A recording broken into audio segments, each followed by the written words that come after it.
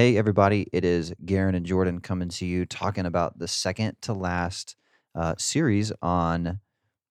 Oh, you think I know what it's. I You, always want to say that you it's always God want to at say, work, but it's yeah, not God at work. yeah, Your it's work your matters. work matters. Yes, your work Yes, matters. your This work series matters. that is just talking about what it means to bring God into your workplace and to be a bringer of restoration wherever you're at, and not just letting that be inside the four walls of church, but Right. letting it go wherever we go. Yep. And so you've been talking about just what that means, and that's what God intended when He made us, and the clues are all over the Bible for that, and so that's been really good. And this week was a little bit of kind of coming to a head a little bit. I thought Yeah. we'd kind of been taking some things that you had taught us, and really you kind of told us practically how we could use them. Yeah. And in first service, they said it was the last one. So I was like, oh man, I got to take really good notes. This is the last one. And then I got to staff meeting and you're like, oh no, they made a mistake. We have one more week. So I shouldn't have paid that close of Yeah, attention. you just should I have could have slept through it. just, And then, yeah. yeah. So you started with something that was really, I don't know that we have a good grasp of this in the church, but something that's really important. And it's the fact that we are exiles in culture. Yep. And so Very could you much so. first just maybe break down what you mean by that? Because to the average listener, we may not be tracking with you on that. Yeah. I mean, I think the way you used to hear it in church is like we're living as aliens in a foreign land, but we're not in a foreign land. We're in our home culture, but it's not kingdom culture, right? It's not the upside down values of the kingdom, and I think we feel it more than ever because it used to be the church was at the center of culture for a long time, but it's not that way anymore, and people feel it. And I think so. I wanted to me, this text is important because it points to restoration, but it also talks about, I think, how we are to engage culture. Because a lot of people wrestle with that. What do we do? Do we fight it? Do we just fit in? Do we give in? Do we separate? And it's really none of those. It's we engage it practically as a faithful presence, actively, positively seeking the common good of where the place God put us. That's his desire. I think the common pushback on that might be, okay, that's nice, but you don't understand like what they're trying to teach my kid in school or what they're trying to show my kid on YouTube or the things that I hear at my office. Like you don't understand how bad it's gotten. And maybe you would point someone who says that to the Bible and say, well, if you look at Jeremiah 29 where this was written, like the culture they were Oh, it going was into. yeah. It was so bad you go to Book of Daniel, they're changing the names of people to reflect the names of Babylonian gods. Right. Yeah, So until you go to your workplace and someone renames you after a yes. false god, Yeah, I mean, they get it. It was bad. it was very bad. And they're still not saying, hey, grab your axes. We got to fight culture. They're still saying what? Hey, we've got to pray for our culture. We've got to seek the peace and prosperity of our city. We've got to be restorers wherever we go. Yes. Yeah, that was God's call to people living in a very tough situation. And so if that was his call to them in that situation, then we know that God is also calling that, asking that of us in our situation, Yeah. right? And it's not too difficult. No. And it's what Jesus did, and it's what Paul did in the Roman Empire. You just see this consistently throughout Scripture. It's being kingdom, redemptive agents in it and working within it to bring salt and light, which is a whole nother sermon on this whole topic. But at some point, I wanted to come back to this exile thing and talk about that and salt and light and how do we positively engage culture. So, But it is so easy for us to feel like culture warriors. Like that's what we need is to be at war with the evil present in culture. And we're not saying that culture's not evil. right. And we're not saying that, our country, a lot of things happening and in the world and in the hearts of people everywhere aren't bad. And we shouldn't pray against those Right. things. And we do nothing against that. That's not what we're saying. But our mindset, what's our primary mindset? Yeah. It's seeking the shalom. Yeah. That's what it's praying for it. I mean, that's what Jesus talks about. Pray for your enemies, right? Whatever. I don't want to use that word, but this is how they were to engage. I find it so helpful. Yeah. I don't know. It kind of feels easier to just hate the person that disagrees with me, right? Like It is so easy, right? To put Or- them in that camp of the other, and we Yes. don't like them, and they're evil, and they're the problem. Yeah, to demonize somebody who Yeah. doesn't vote like I do Yeah. or stands for different morals than I do. Yeah, it's way easier to just create a category in your mind for those throwaways. Yeah. But Jesus says, no, everything is renewable. Everything is going to be made right. And so you got to join me in that. You Yes. don't get to just throw people away. Right. Yeah, I didn't do it, but I almost went and looked at all the different religious responses in Jesus' day to culture. And they had to fit in, they had to fight it, they had to run away from it. All of those were present. And that's not what Jesus did. Mm. Jesus positively engaged proactively people. He met them where they were, had compassion for them, loved them, was good news to them, spoke truth to them when it was needed, but he was actively engaged. He was living out Jeremiah 29. Hmm. Yeah.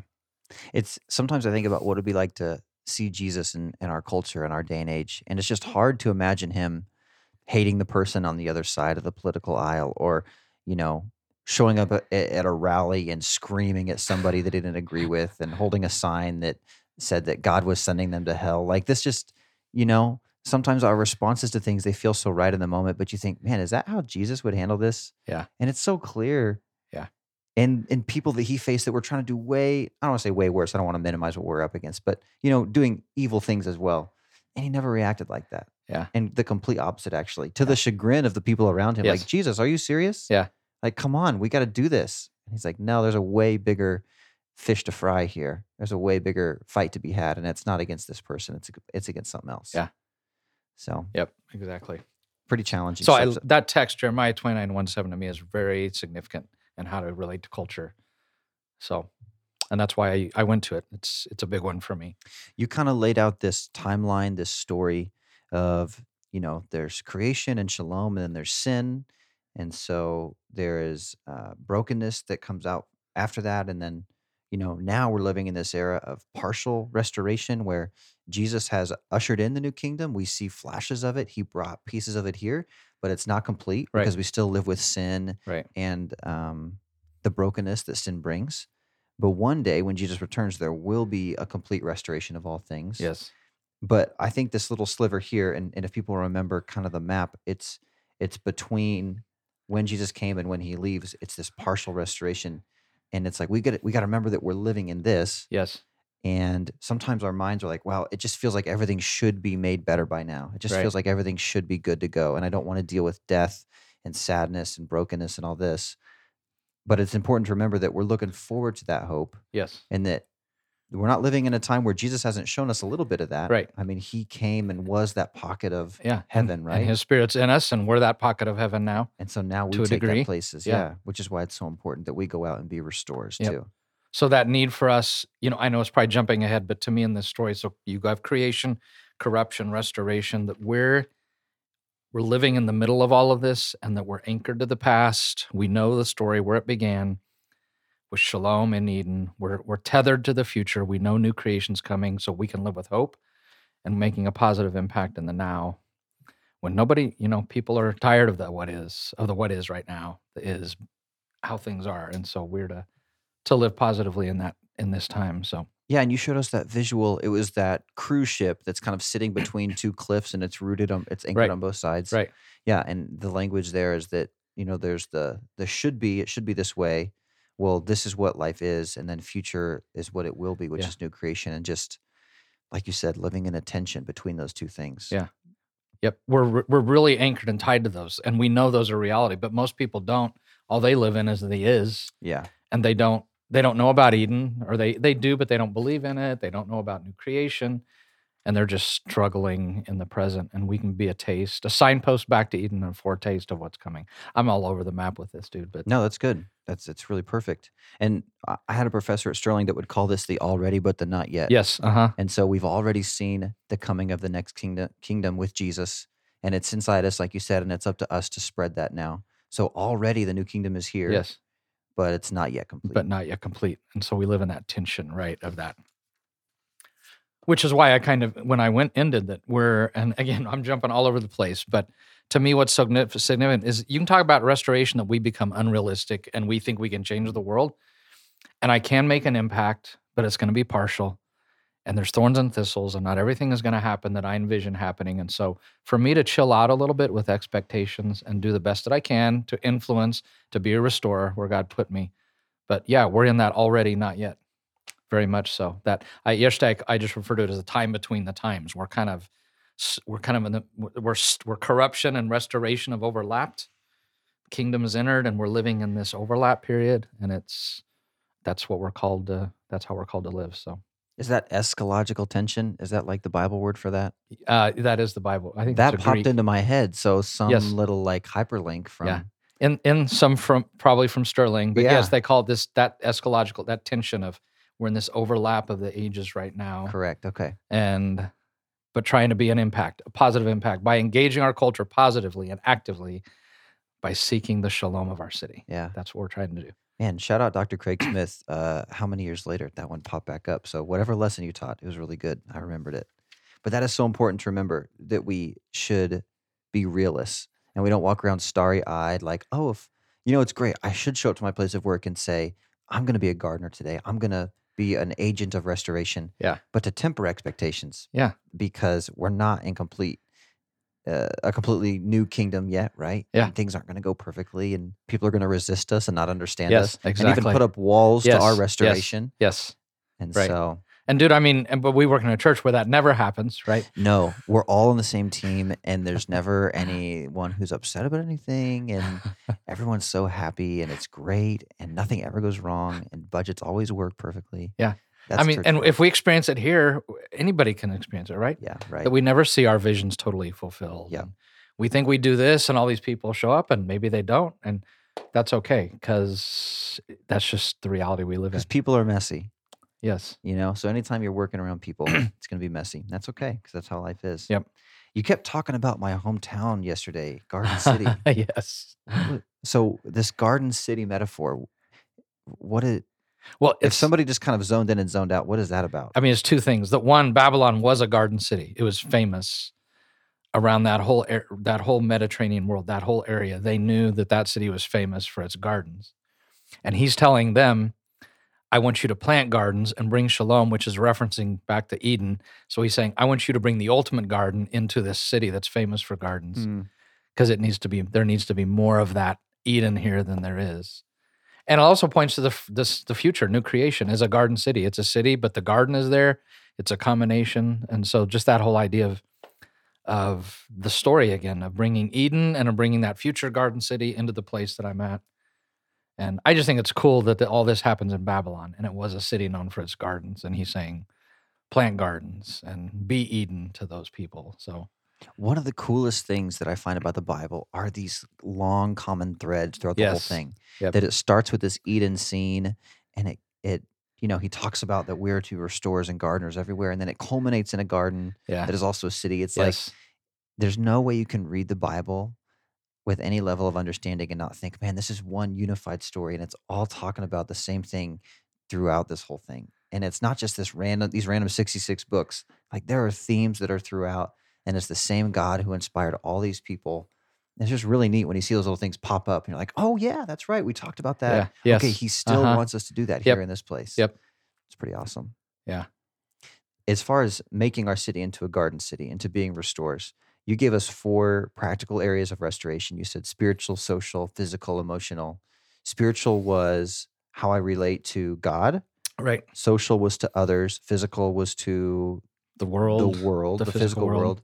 And then emotional was to myself. Yeah, how I relate to myself. Right. And so you're talking about we should be restorers in those 4 senses. Is Yep. that Right. In all 4 areas, we should be asking, like, in my environments, where do I see brokenness?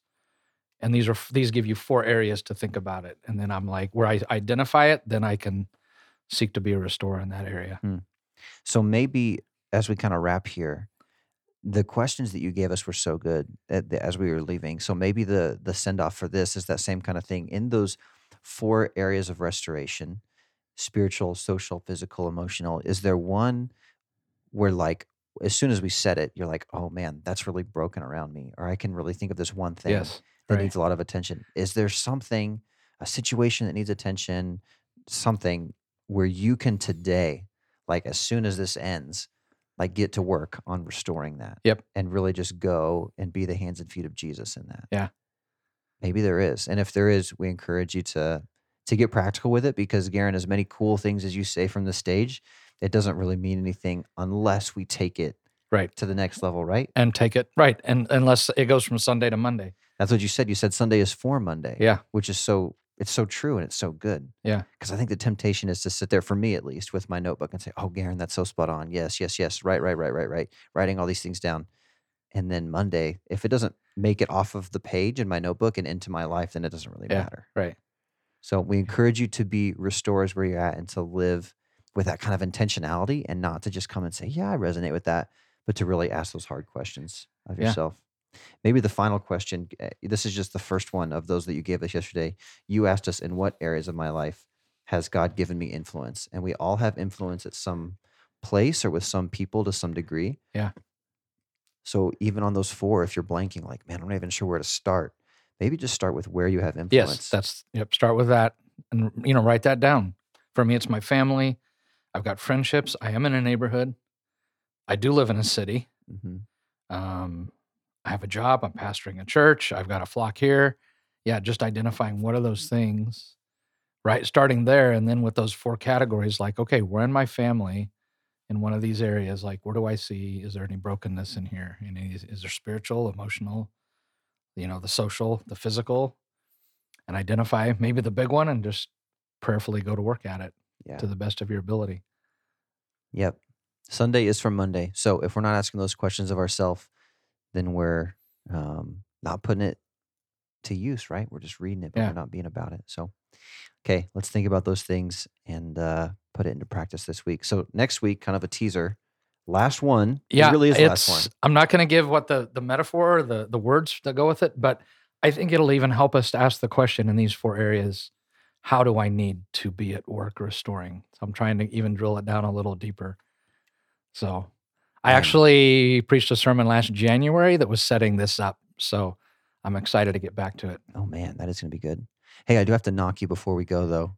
The spoons at the back were a nice touch, But yeah, I know. I, like, totally blew it. but somebody said, what would have really brought this home if we had one of those huge, buckets that they scoop the ice cream out of at Brahms. If we had that back there, so we could all try the Everybody ice could cream, try it on the way out. I would Yep. have really nailed it. So, But then, as you know, we wouldn't have gotten the right flavors for about half the oh sure, people. we'd have brought cookie dough, and they'd And be then, like, yeah. "Oh, And what about where's the chocolate chip I mint? like cookies and cream," and you can never please Yeah. everybody. So Yeah. Where's the sherbet? Where's the you really dodged a bullet sorbet? there. Whatever. People Yeah. that like sherbet, we don't. That's your cue to leave, though. If you have the full, is it 31 flavors at Baskin Robbins? Yes, 31. If you have the full 31 to choose from and you pick sherbet, no. I was talking to somebody about that yesterday. What are you doing? Maybe orange on occasion, but yeah. Okay. All right, guys. We hope this was useful for you, and we look forward to one more next week. So we'll see you.